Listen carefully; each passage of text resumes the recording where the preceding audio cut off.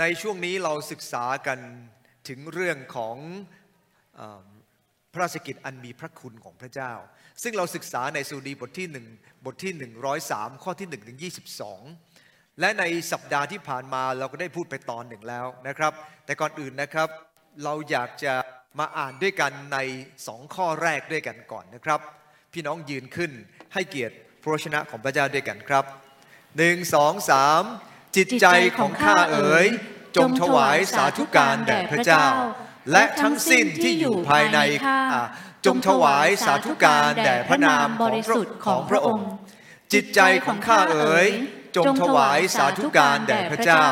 และอย่าลืมพระราชกิจอันมีพระคุณทั้งสิ้นของพระองค์ก่อนจะนั่งลงนะครับผมอยากให้เราเดินไปนิดหน่อย 2-3 แถวก็ได้บอกว่า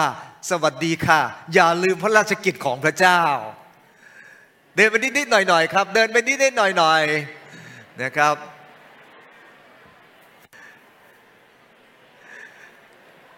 โอเค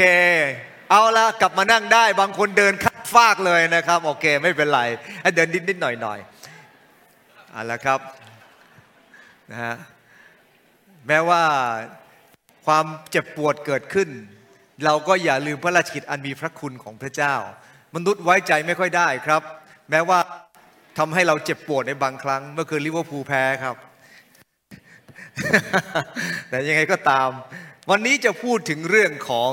การที่เราเองนั้นจะมาคิดถึงพระคุณของพระเจ้าในด้านเรียกว่าความรักมั่นคงของพระองค์ในสดุดีบทที่103ข้อ122เนี่ยนะครับได้พูดถึงราชกิจของพระเจ้ามากมายซึ่งเราสังเกตจะมีด้วยกัน6เรื่องด้วยกันเรื่องแรกคือราชกิจในการให้อภัยอันที่สองคือพระราชกิจแห่งความรักมั่นคงอันที่สามก็จะเป็นพระราชกิจของการประทานสิ่งที่ดีประการที่สี่ก็เป็นพระราชกิจของการปกป้องประการที่ห้าจะเป็นการพระราชทานคำแนะนำและสุดท้ายคือการประทานเวลาให้กับเรา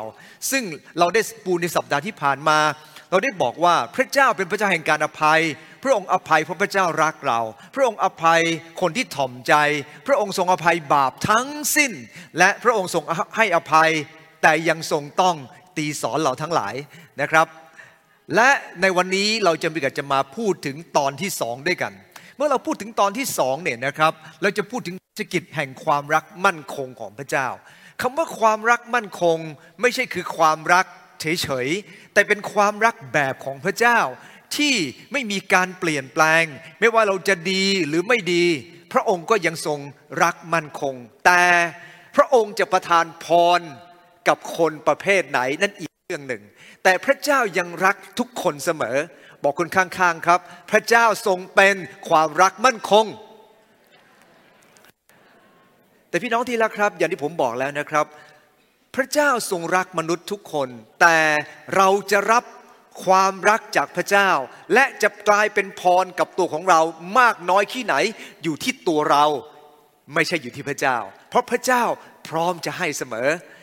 ครับวันนี้จะพูดถึงความรักมั่นคงของพระเจ้าที่ให้เราทั้งหลายอันที่1ครับทรงไถ่ชีวิตของเราอันที่2ทรงเติมเราด้วยพระคุณของพระองค์นะครับอันที่3พระองค์ทรงกลิ้วช้าประการที่4พระองค์ทรงประทานแก่ผู้ที่ยำเกรงพระองค์ประการที่5พระองค์ทรงเป็นความรักนิรันดรขอบคุณพระเจ้าครับเราดูทีละประการด้วยกันอันที่1ครับพระองค์ทรงไถ่ชีวิตของเราจากพระคัมภีร์สดุดีบท103ข้อ4มาอ่านพร้อมกัน1 2 3ผู้ทรงไถ่ชีวิตของท่านมาจากปากแดนผู้ตายผู้ทรงสวมความรักมั่นคงและพระกรุณาให้ท่านพระคัมภีร์ตรงนี้ความรักมั่นคงของพระเจ้าอยู่คู่กับอะไรครับพระเจ้าทรงไถ่เราของพระเจ้าที่พระองค์คำว่าไถ่เราคืออะไรในภาษาเดิมคำว่าไถ่นั้นน่าสนใจมากในภาษาเดิมมาจากกาอันแปลว่าญาติสนิทหมายถึงผู้อยากล้างแค้นการช่วยกู้พออ่านแล้วมันไม่ค่อยเข้าใจต้องดูเบื้องหลังพระคัมภีร์ครับคำนี้คำว่ากาอันเนี่ยนะครับจำเรื่องราวของนางรูธได้ไหมครับนางรูธเป็นหญิงม่ายและนางรูธนั่นเนี่ยครับก็เป็นคนที่ไม่สามารถจะมีเขาเรียกว่าทรัพย์สมบัติเพราะว่าเธอเป็นคนที่ลำบากยากจนพอสมควรแต่สามีของเธอมีดังนั้นเองเธอก็ต้องกลับมายังบ้านเกิดของเธอตามแม่สามี และเมื่อแม่สามีไม่ได้เล่าให้เธอฟังว่าเธอมีสิทธิ์จะรับเอาที่ดินของเธอกลับคืนมาได้และมีคนเลี้ยงดูได้ถ้าหากมีญาติสนิทที่คอยไถ่ที่ดินให้กับเธอการซื้อขายของชาวยิวแปลกมากนะครับสมมุติว่าญาติสนิทคนหนึ่งจะซื้อที่ดินของญาติสนิทเนี่ยนะครับเขาเรียกว่าไถ่คืนมาเนี่ยเขาจะต้องให้ติดชื่อของญาติคนนั้นสมมุติว่าเป็นที่ดินของผมนะครับและผมตายไปนะครับแล้วก็น้องชายจะมาซื้อนะฮะหรือพี่ชายจะมาซื้อก็ต้องทำอย่างหนึ่งครับนะฮะทำอย่างหนึ่งก็คือเขาจะต้องรับเอาภรรยาผมไปด้วยเพื่อจะต้องซื้อแล้วที่ดินต้องติดอยู่ในชื่อของสามีคนเก่าไม่ใช่ชื่อของเขาถึงแม้เขาจะเป็นคนจ่ายเงินแต่ชื่อนั้นจะต้องติดที่ชื่อสามีคนเอาละครับเอาอ่านด้วยกันครับ1 2 3เขาจึงถามว่าใครเป็นเจ้าเป็นใครนางตอบว่าดิฉันคือรูธคนใช้ของท่านค่ะขอให้ท่านกางชายเสื้อของท่านห่มคนใช้ของท่านด้วยเพราะท่านเป็นญาติสนิทถัดมา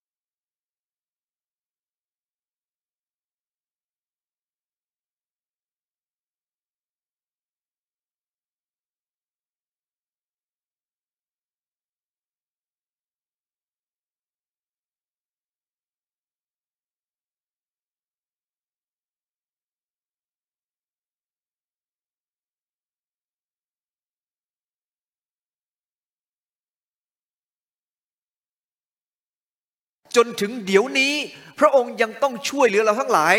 คือราคาองค์ไถ่เราไม่ใช่ไถ่แล้วจบแต่พระองค์ไถ่แล้วยังช่วยเหลือเราซึ่งจะเป็นพระคุณของพระองค์ซึ่งเราจะพูดด้วยกันในข้อต่อไปนี่นะครับมีคนหนึ่งครับชื่อว่าลีโอนาร์โด ดาวินชีเป็นคนที่วาดภาพอาหารมื้อสุดท้ายนะครับเขาเริ่มต้นวาดแต่วาดไม่เสร็จสักทีวาดหลายครั้งทีเดียววาดไม่เสร็จสักทีทราบไหมครับทำไมไม่เสร็จ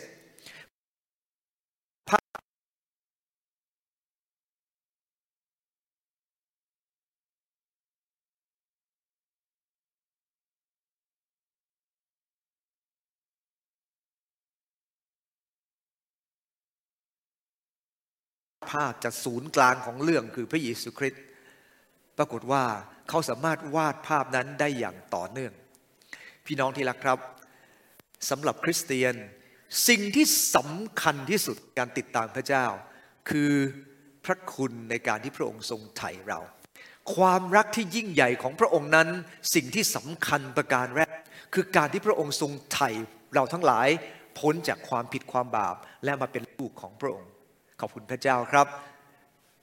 เราต้องจดจ้องไปที่ความรักของพระเยซูคริสต์เจ้าที่พระองค์ได้ทรงไถ่เราไม่ใช่ไปจดจ้องกับเรื่องอื่นก่อนนะครับไม่งั้นเราพลาดจากพระคุณความรักของพระองค์อันที่หนึ่งคือการทรงไถ่ชีวิตอันที่สองนะครับราชกิจแห่งความรักของพระเจ้าเต็มไปด้วยพระคุณเราพระคุณของพระเจ้าเป็นยังไงครับอ่านด้วยกัน1 2 3พระเจ้าทรงพระกรุณาและมีพระคุณทรงกลิ้วช้าและอุดมด้วยความรักมั่นคงความรักมั่นคงของพระเจ้ามันอยู่คู่กับพระกรุณาธิคุณนะฮะขอบคุณพระเจ้าความรักของพระเจ้ามันมีความเมตตาเข้ามา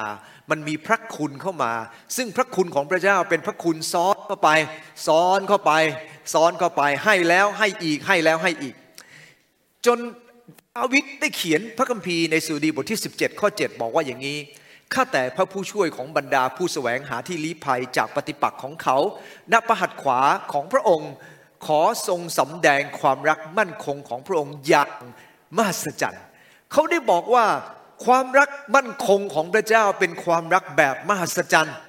คำนี้น่าสนใจมากนะครับคำว่ามหัศจรรย์คำนี้นะครับนะฮะมาจากพารานะฮะพารานี้นะแปลหมายถึงทำให้แตกต่างทำให้เด่นทำให้กระทำดีเป็นพิเศษ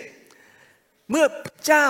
ได้สำแดงความรักของพระองค์พระองค์ทำให้เราเด่นขึ้นมาเด่นจากอะไรครับเด่นมาจากความผิดความบาปทั้งหลายเรากลับผุดขึ้นมาในท่ามกลางสิ่งเหล่านั้นเรากลายเป็นคนพิเศษของพระเจ้า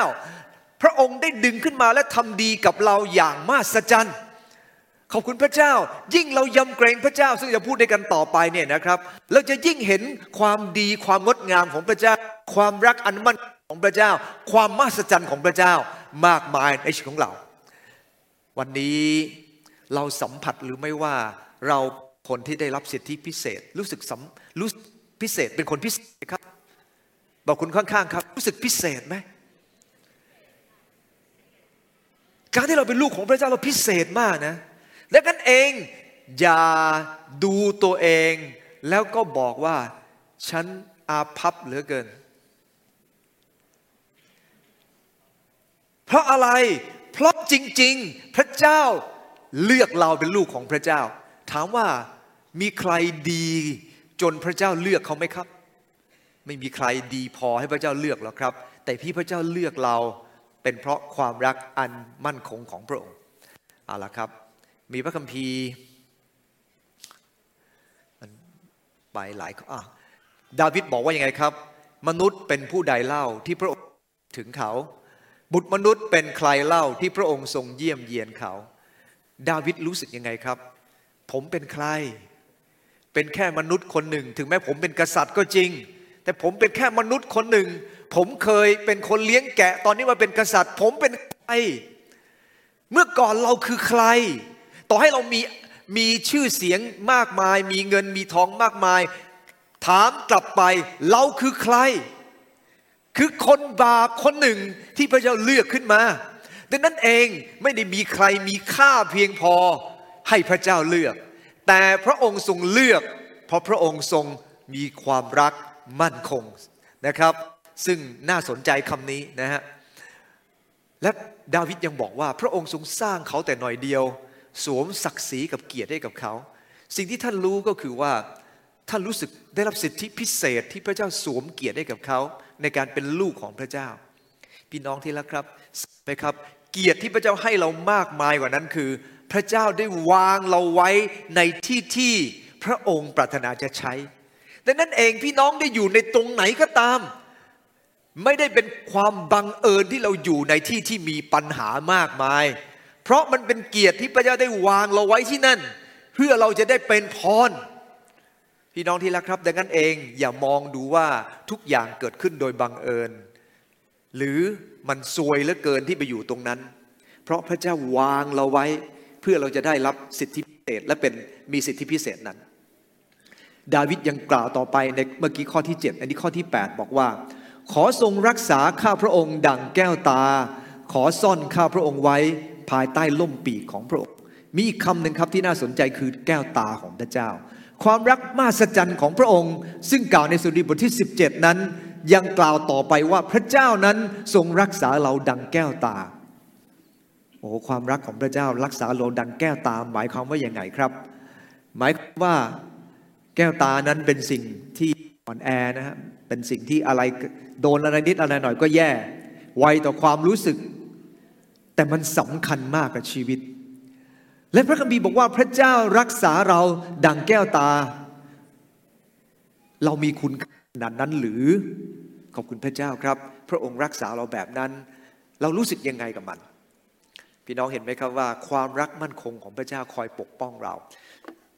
ผมมีการจะอ่านหนังสือเล่มหนึ่งเขาบอกว่าคนในสมัยก่อนสังเกตไหมว่าเขามักจะผ้าปิดหน้าไอ้ที่ปิดหน้าเนี่ยไม่ใช่เป็นแค่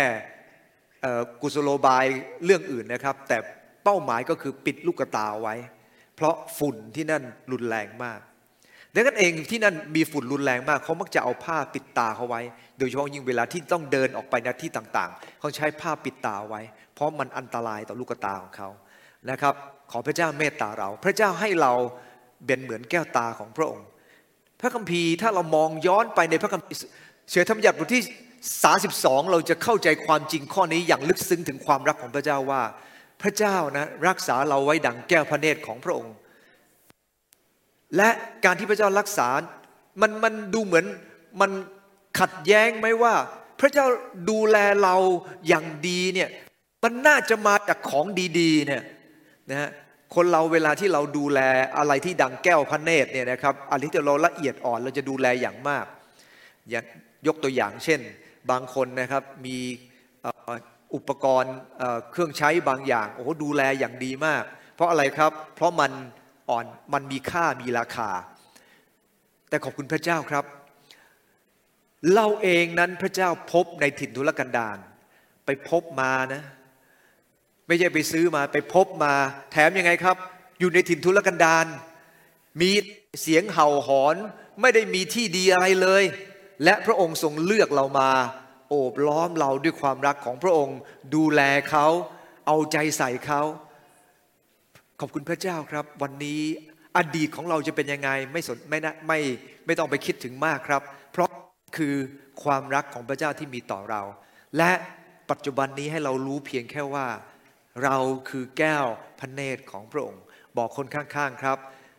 เราเป็นแก้วพระเนตรของพระองค์เอเมนนะครับจำไว้นะครับเราเป็นแก้วพระเนตรของพระองค์ดังนั้นเมื่อเราเป็นแก้วพระเนตรของพระองค์เรามีค่าและพระเจ้าจะปกป้องเราเอาละเมื่อเราถึงความรักของพระเจ้าอีกภาพหนึ่งที่ดาวิดได้บอกก็คือพระองค์ทรงเป็นผู้อุปถัมภ์ของข้าพระองค์เปรมปรีอยู่ในล่มปีกของพระองค์คำว่าล่มปีกพระคุณของพระเจ้าที่ให้กับเราความรักของพระเจ้าที่ให้กับเราเป็นยังไงรู้สึกอบอุ่นใช่ไหมครับอยู่ในปีกรู้สึกอบอุ่นได้รับการปกป้องได้รับการอุปถัมภ์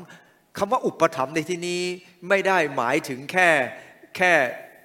ไถ่เราพ้นความผิดความบาปแต่คอยช่วยนะฮะคำว่าอุปถัมภ์แปลว่าช่วยเหลือพระองค์ยังช่วยเหลือเสมอพี่น้องที่รักครับการช่วยเหลือของพระเจ้ามีทั้งเรื่องใหญ่เรื่องเล็กๆ พี่น้องไม่ต้องไปมองเรื่องใหญ่โตมโหฬารอย่างเดียวมองเรื่องเล็กๆก็รู้ว่าพระเจ้ามีสิทธิ์จะช่วยเหลือเราครับมีอยู่วันหนึ่งนะฮะผมต้องใช้ปรินเตอร์เครื่องหนึ่งนะฮะเนื่องจากว่าเครื่องที่โบสถ์พังไปแล้วผมก็เอาจากที่บ้านมาใช้และไอ้ตัวนี้เนี่ยนะครับมันจะลงไดเวอร์ยากมากนะครับผมก็เปิดอินเทอร์เน็ตนะฮะอินเทอร์เน็ตดูว่าไดเวอร์รุ่นนี้ลงยังไงเกริ่นนำมาเลยครับว่ามันลงยากมากนะครับแล้วก็ไอ้คนสาธิตก็ทำแล้วทำอีกตั้งหลายทีนะครับให้มันติดขึ้นมาผมก็ตั้งต้นทำมาประมาณ2 ชั่วโมงไม่ติดสักทีตามขั้นตอนที่เขาบอกแล้วครับไม่ติดสักทีแล้วผมก็บอกพระเจ้าว่าพระองค์เจ้าข้าเครื่องนี้เป็นของพระองค์นะและผมก็ใช้งานของพระองค์นะไม่ได้ใช้งานส่วนตัวเลยมันเป็นงานของพระองค์และขอพระองค์ช่วยด้วยแล้วกันขอบคุณพระเจ้าครับแล้วก็ทำใหม่นะลองทำแบบนั้นทำแบบนี้สุดท้ายก็ได้ขึ้นมานะครับขอบคุณพระเจ้านะแล้วมีอยู่วันหนึ่งนะมีอยู่วันหนึ่งเอ้าทำไมมันไม่ติดอีกแล้วผมบอกพระเจ้าบอกพระองค์เจ้าครับผมต้องปริ้นงานด่วนเลยครับผมก็ดึงสายปรากฏว่าเอ้าเครื่องนี้มันเป็นแบบไวร์เลสครับมันก็คือว่ามันไม่ต้องใช้สายก็ได้เอ้าอย่างนี้ก็สบายดิไม่ต้องต่อสายนะครับขอบคุณพระเจ้าก็ติดออกมาอีกแบบหนึ่งเราเข้าใจว่าพระเจ้าช่วยเหลือเราแม้แต่เรื่องเล็กๆสำหรับคนอื่นก็เป็นเรื่องเล็กๆแต่สำหรับเราอาจจะเป็นเรื่องที่ต้องใหญ่โตมโหฬารแต่ขอบคุณพระเจ้าครับเราล่มปีกของพระเจ้าเอาละเราข้ามไปดูเนื่องจากเวลานะครับเราข้ามไปดู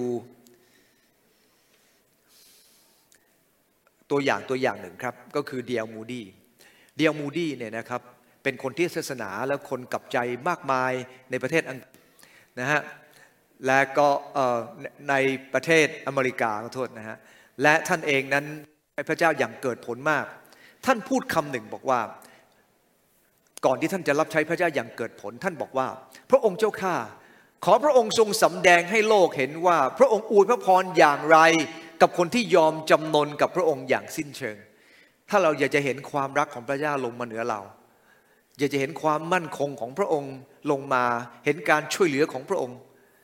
ยอมจำนนกับพระเจ้าครับยอมจำนนกับพระเจ้านะฮะวันนี้บางครั้งบทเรียนที่สอนยากมากคือการยอมจำนนนี่แหละครับซึ่งเราเองรู้ว่าเวลาที่เราฟังคำเทศนาเรื่องของการยอมจำนนถ้าไม่ถึงจริงๆกับชีวิตของเราไม่เข้าใจหรอกว่ายอมจำนนคืออะไรมีอยู่วันหนึ่งพี่น้องคนหนึ่งได้โทรศัพท์มาแล้วก็ระบายให้ฟังบางเรื่องแล้วผมก็พูดกับเขาบอกว่าเรื่องพระคัมภีร์มันเป็นหลักการแต่ความจริงมันก็คือ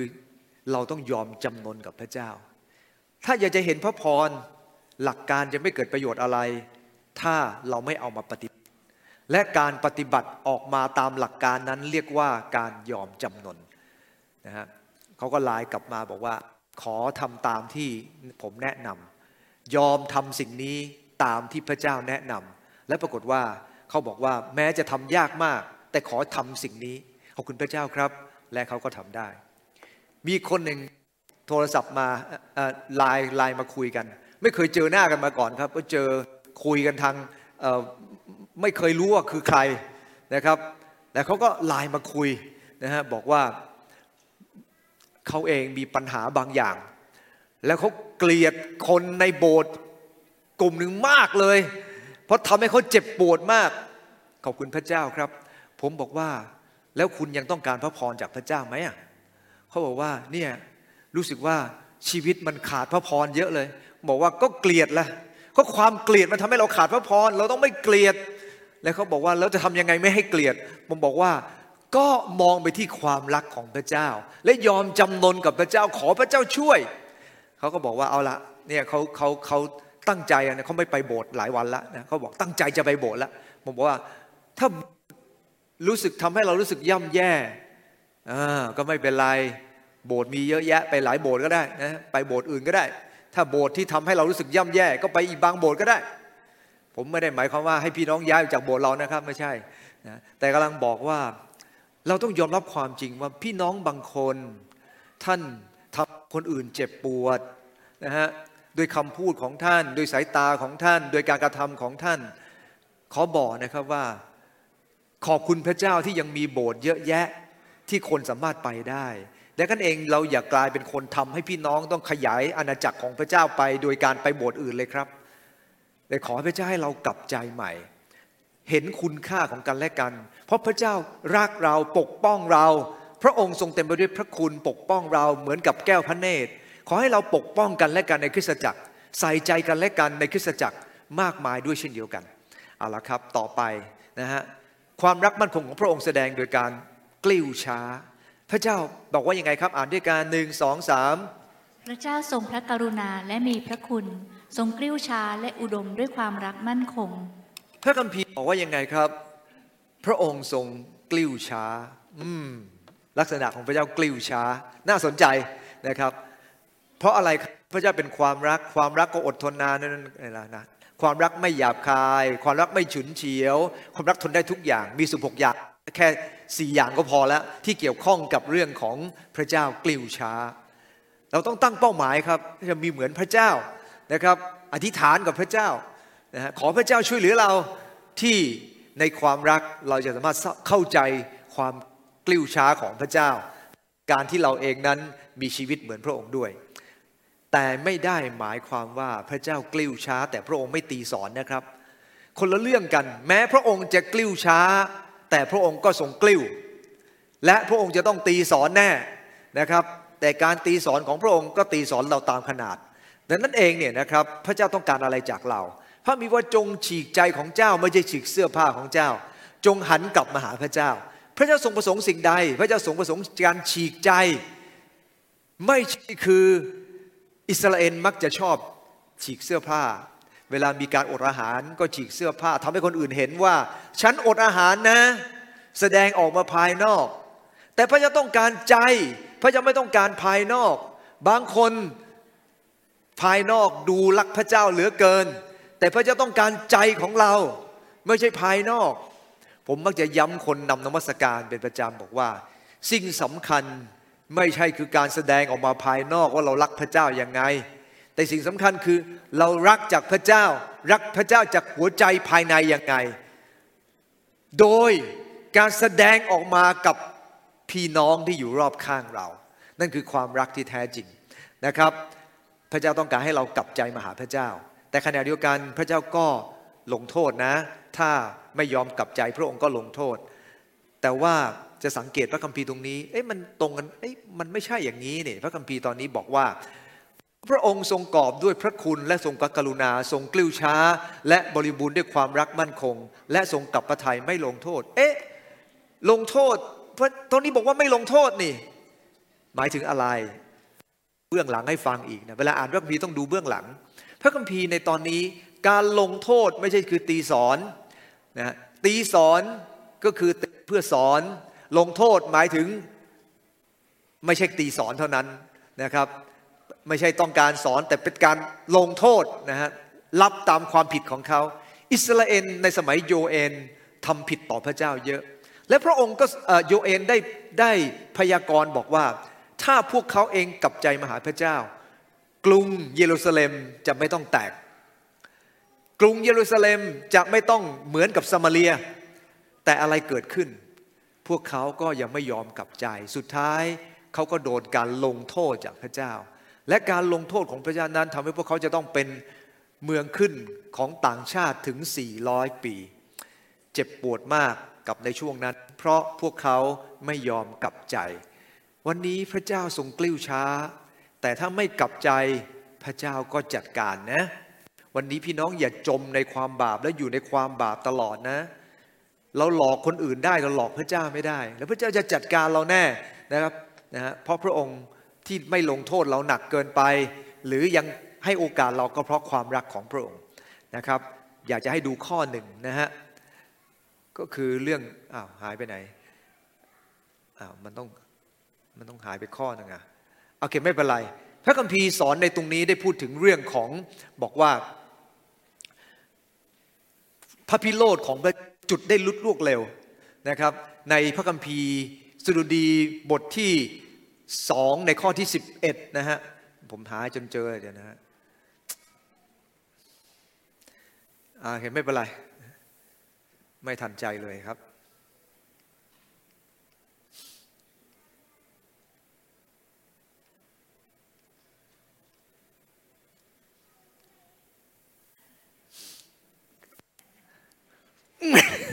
กลิ้วช้านะฮะ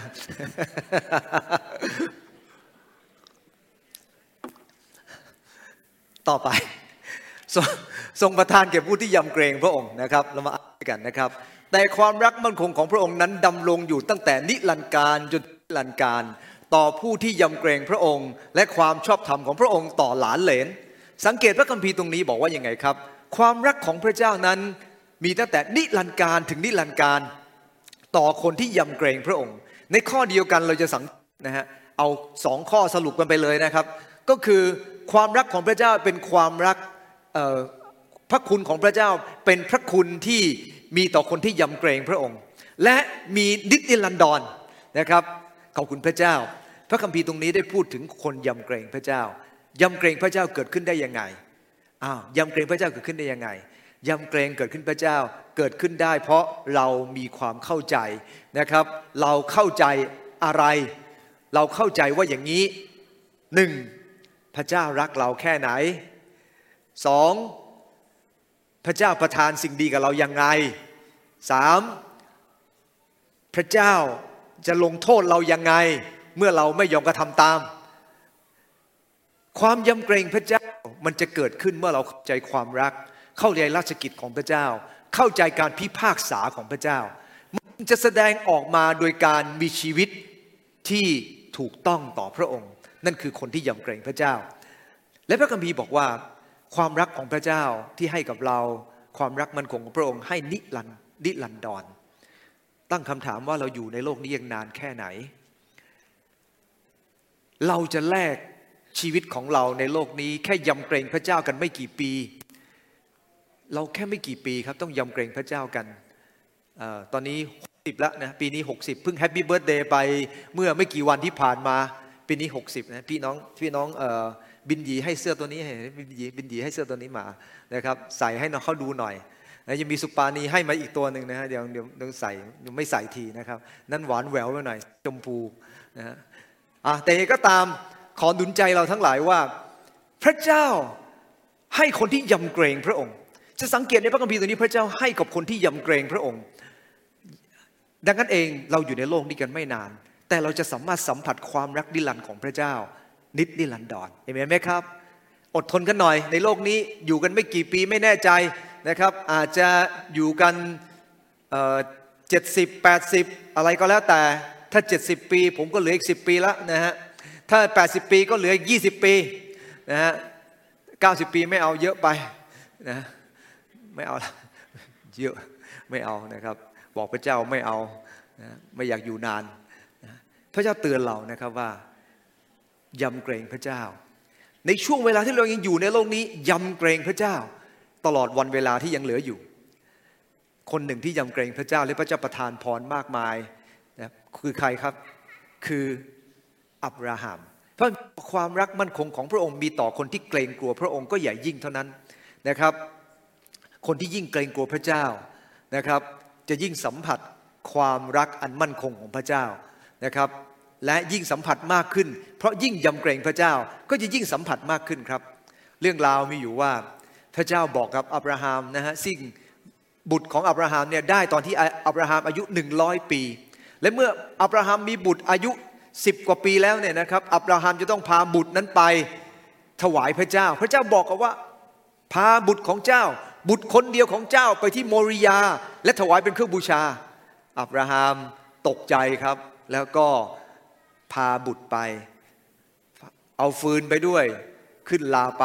นะครับพร้อมกับคนใช้เมื่อไปถึงที่นั่นนะครับอับราฮัมก็เดินกับลูกไปพร้อมกับฟืนไปหลังจากนั้นอะไรเกิดขึ้นครับอับราฮัมก็เอาลูกไปบนแท่นบูชาแต่ก่อนนั้นลูกก็ถามว่าพ่อครับฟืนก็มีแล้วไฟก็มีแล้วลูกแกะเราอยู่ที่ไหนล่ะพ่อก็บอกว่าไม่เป็นไรเดี๋ยวพระเจ้าเตรียมให้เองนะครับแต่ผมคิดว่าเวลานั้นอับราฮัมคงจะจุก ในจิตใจมากจะพูดไม่ค่อยออกเพราะว่าพระเจ้าบอกว่าให้เอาลูกมาถวายพระเจ้าแต่อับราฮัมหลังจากนั้นก็เอาลูกขึ้นไปบนแท่นบูชากำลังจะถวายกับพระเจ้าอะไรเกิดขึ้นครับเรารู้ว่าพระเจ้าสัตย์ซื่อครับพระองค์ก็บอกว่าเพราะอับราฮัมนั้นไม่ได้หวงสิ่งใดกับพระเจ้าเพราะอับราฮัมยำเกรงพระองค์ก็จะอวยพรนะครับและพระเจ้าบอกว่าอย่าเพิ่งฆ่าลูกนะเพราะว่าพระเจ้าเตรียมลูกแกะไว้แล้วนะฮะแล้วก็อับราฮัมเอาลูกแกะนั้นมาถวายกับพระเจ้ามาอ่านข้อนี้พร้อมกันครับ1 2 3ทูตสวรรค์ว่าอย่าแตะต้องเด็กนั้นหรือกระทำอะไรเขาเลยเพราะบัดนี้เรารู้แล้วว่าเจ้ายำเกรงพระเจ้าด้วยเห็นว่าเจ้าไม่ได้หวงบุตรชายของเจ้าแต่ยอมถวายบุตรชายคนเดียวของเจ้าให้เราอับราฮัมยำเกรงพระเจ้าเขายำเกรงพระเจ้าตลอดหลายปีที่ผ่านมาและเมื่อเขาต้องเจอบททดสอบที่ยิ่งใหญ่มากคือการเอาบุตรถวายพระเจ้าเขาก็ยังเชื่อฟังพระเจ้ายำเกรงพระเจ้าถ้าเราอ่านพระคัมภีร์ฮีบรูจะรู้ว่าอับราฮัมมีความเชื่อถึงขนาดว่าถ้าฆ่าลูกไปแล้วเดี๋ยวลูกจะเป็นขึ้นมาจากความตายเพราะพระเจ้าสัตย์ซื่อเสมอดังนั้นเองพระคัมภีร์บันทึกบอกว่าด้วยเจ้าไม่ได้หวงบุตรชายของเจ้าสิ่งที่เป็นตัวทดสอบว่าเรายำเกรงพระเจ้าหรือไม่ก็คือเมื่อเราจะต้องให้สิ่งที่เราหวงที่สุดกับพระเจ้าเราหวงอะไรบ้างครับบางคนหวงเงินเมื่อเราให้เงินก็เป็นตัวพิสูจน์ว่าเรายำเกรงพระเจ้าหรือไม่บางคนหวงเกียรติเมื่อเราพระเจ้าให้เราต้องเสียเกียรติเราให้เกียรติพระเจ้าไหมเมื่อบางคนสุขภาพพระเจ้าบอกเอาสุขภาพมาที่ยังยำเกรงเราหรือเปล่าเราหวงอะไรสิ่งนั้นแหละครับจะเป็นตัวพิสูจน์ว่าเราเองนั้นยำเกรงพระเจ้าหรือไม่ความยำเกรงไม่ใช่คือแค่คำพูดแต่มันเป็นการกระทำเพราะเข้าใจความรักเข้าใจราชกิจของพระเจ้าเข้าใจพระพิโรธของพระเจ้าอับราฮัมไม่ได้หวงกลับไปนิดหนึ่งถ้าเราเองอยากรับพรอย่างอับราฮัมต้องทำยังไงครับยำเกรงพระเจ้ายิ่งยำเกรงพระเจ้ายิ่งรับพรจากพระเจ้าและในประการสุดท้ายก็คือเรื่องของพระเจ้าเป็นความรักนิรันดรเอาละครับผมได้พูดถึง5ประการด้วยกันในวันนี้นะฮะเนื่องจากเวลาขอสรุปอย่างนี้ว่าราชกิจแห่งความรักมั่นคงของพระเจ้าพระองค์ทรงไถ่เราพระองค์เต็มไปด้วยพระคุณดูแลเราให้เราช่วยเหลือเรามากมายเป็นพระคุณที่ซ้อนเข้าไปจากทรงไถ่ของพระองค์หลังจากนั้นพระองค์กลิ้วช้าแม้พระองค์ประทานพระคุณให้กับเราเยอะแยะแล้วเราทำไม่ต่อพระองค์พระองค์ก็ยังอดกั้นพระทัยยังกลิ้วช้าไม่ทำลายเราแต่ตีสอนเราไม่ทำลายเราและสุดท้ายนะฮะพระองค์ประทานความยำเกรงให้กับคนที่ยำเกรงพระองค์ยิ่งเรารักพระเจ้ามากเท่าไหร่ยิ่งยำเกรงพระเจ้ามากเท่าไหร่เราจะยิ่งเห็นการอวยพรของพระเจ้ามากขึ้นเท่านั้นนะครับผมอยากจะให้เราอ่านข้อสุดท้ายด้วยกันในวันนี้ครับ1 2 3ฝ่ายข้าพเจ้าเป็นเหมือนต้นมะกอกเขียวสดในนิเวศของพระเจ้าข้าพเจ้าวางใจในความรักมั่นคงของพระเจ้าเป็นนิจการพระเจ้าประทานความรักกับเราวางใจในความรักมั่นคงของพระองค์เราจะเป็นเหมือนต้นมะกอกเขียวสดไม่ใช่เป็นต้นมะกอกนะครับต้นมะกอกเขียวสดซึ่งต้นมะกอกก็จะเกิดผลตลอดเวลานะครับแล้วขอบคุณพระเจ้าครับนี่คือผลมะกอกนะฮะพี่น้องที่รักครับเมื่อเราเห็นผลมะกอกต้นเดียวก็ชื่นใจนะครับเราเองต้องเป็นมะกอกที่เกิดผลไม่ใช่เป็นต้นมะกอกที่มีแต่ใบต่อไปไม่ใช่แค่ต้นเดียวนะครับพวกเราจะเป็นเหมือนต้นมะกอกเขียวสดของพระเจ้าเอเมนไหมครับและเราจะไม่เป็นแบบนี้ครับไม่เป็นแบบที่จะเห็นต่อไปนี้นี่ต้นมะกอกนะครับแต่ไปอยู่ที่ไหนครับอยู่ในบ้านทำอะไรครับไปเป็นต้นไม้ประดับเราจะไม่ใช่เป็นเครื่องไม้ประดับเราจะเป็นต้นมะกอกที่เกิดผลจริงๆต้นมะกอกก็สวยนะฮะไว้ตั้งในบ้านก็ได้แต่ว่าเป้าหมายของต้นมะกอกไม่ใช่ก็เอามาตั้งประดับนะครับแต่เอาไว้เพื่อจะเกิดผลมากมายพระเจ้าต้องการให้เราเกิดผลครับโดยการวางใจในความรักของพระเจ้าและมีชีวิตที่อยู่ในนิเวศของพระเจ้าอยู่เสมอดังพระคัมภีร์ได้กล่าวไว้นะครับบอกว่าเราจะเป็นเหมือนต้นมะกอกเขียวสดที่อยู่ในนิเวศ ของพระเจ้านะครับเห็นไหมฮะอยู่ในนิเวศของพระเจ้าขอเราร่วมใจอธิษฐานครับพระองค์เจ้าข้าข้าหลายได้รับพระคุณของพระองค์มากมายพระคุณของพระองค์ที่ให้กับข้าพหลายนั้นเป็นพระคุณนั้นอัศจรรย์พระองค์เจ้าข้าขอให้ข้าพหลายได้เข้าใจว่าความรักมั่นคงของพระองค์เป็นความรักที่ทรงไถ่ข้าพงทั้งหลายและยังประทานพระพรมากมายกับข้าพงทั้งหลายอยู่เสมอโปรดอย่าให้ข้าพหลายลืมพระพรเหล่านั้นพระเจ้าข้าโดยเฉพาะอย่างยิ่งให้ข้าพหลายยำเกรงต่อพระองค์ตลอดวันคืนที่เหลืออยู่เพื่อข้าพหลายจะได้รับพระพรจากพระองค์อย่างที่อับราฮัมได้รับเพื่อข้าพหลายจะเป็นคนหนึ่งที่เป็นเหมือนต้นมะกอกเขียวสดในนิเวศของพระเจ้าเกิดผลในพระทัยของพระเจ้ามากมายข้าแต่พระเจ้าขอพระองค์เจ้าโปรดอวยพรข้าพงหลายเข้าใจพระคุณของพระองค์มากขึ้นและมากขึ้นมีบทเพลงหนึ่งนะครับที่เป็นบทเพลงที่ผมได้ให้เราร้องเมื่อสัปดาห์ที่ผ่านมานะครับบอกว่าทุกสิ่งเป็นโดยพระคุณเป็นพระคุณเป็นพระคุณอนันต์ที่ผ่านมาชีวิตของข้าไม่คู่ควรกับทุกสิ่งที่มีทุกสิ่งเป็นโดยพระคุณพระคุณพระองค์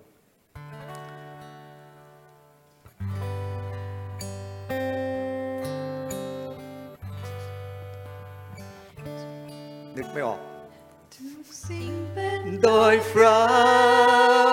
คุณพระคุณพระคุณเป็นพระคุณอนันต์ที่ผ่านมาชีวิตของข้าไม่คู่ควรกับทุกสิ่งที่มีทุกสิ่งเป็นโดยพระคุณพระคุณอนันต์ยืนขึ้นร้องเพลงนี้กันในกันครับทุกสิ่งเป็นโดยพระคุณพระคุณพระ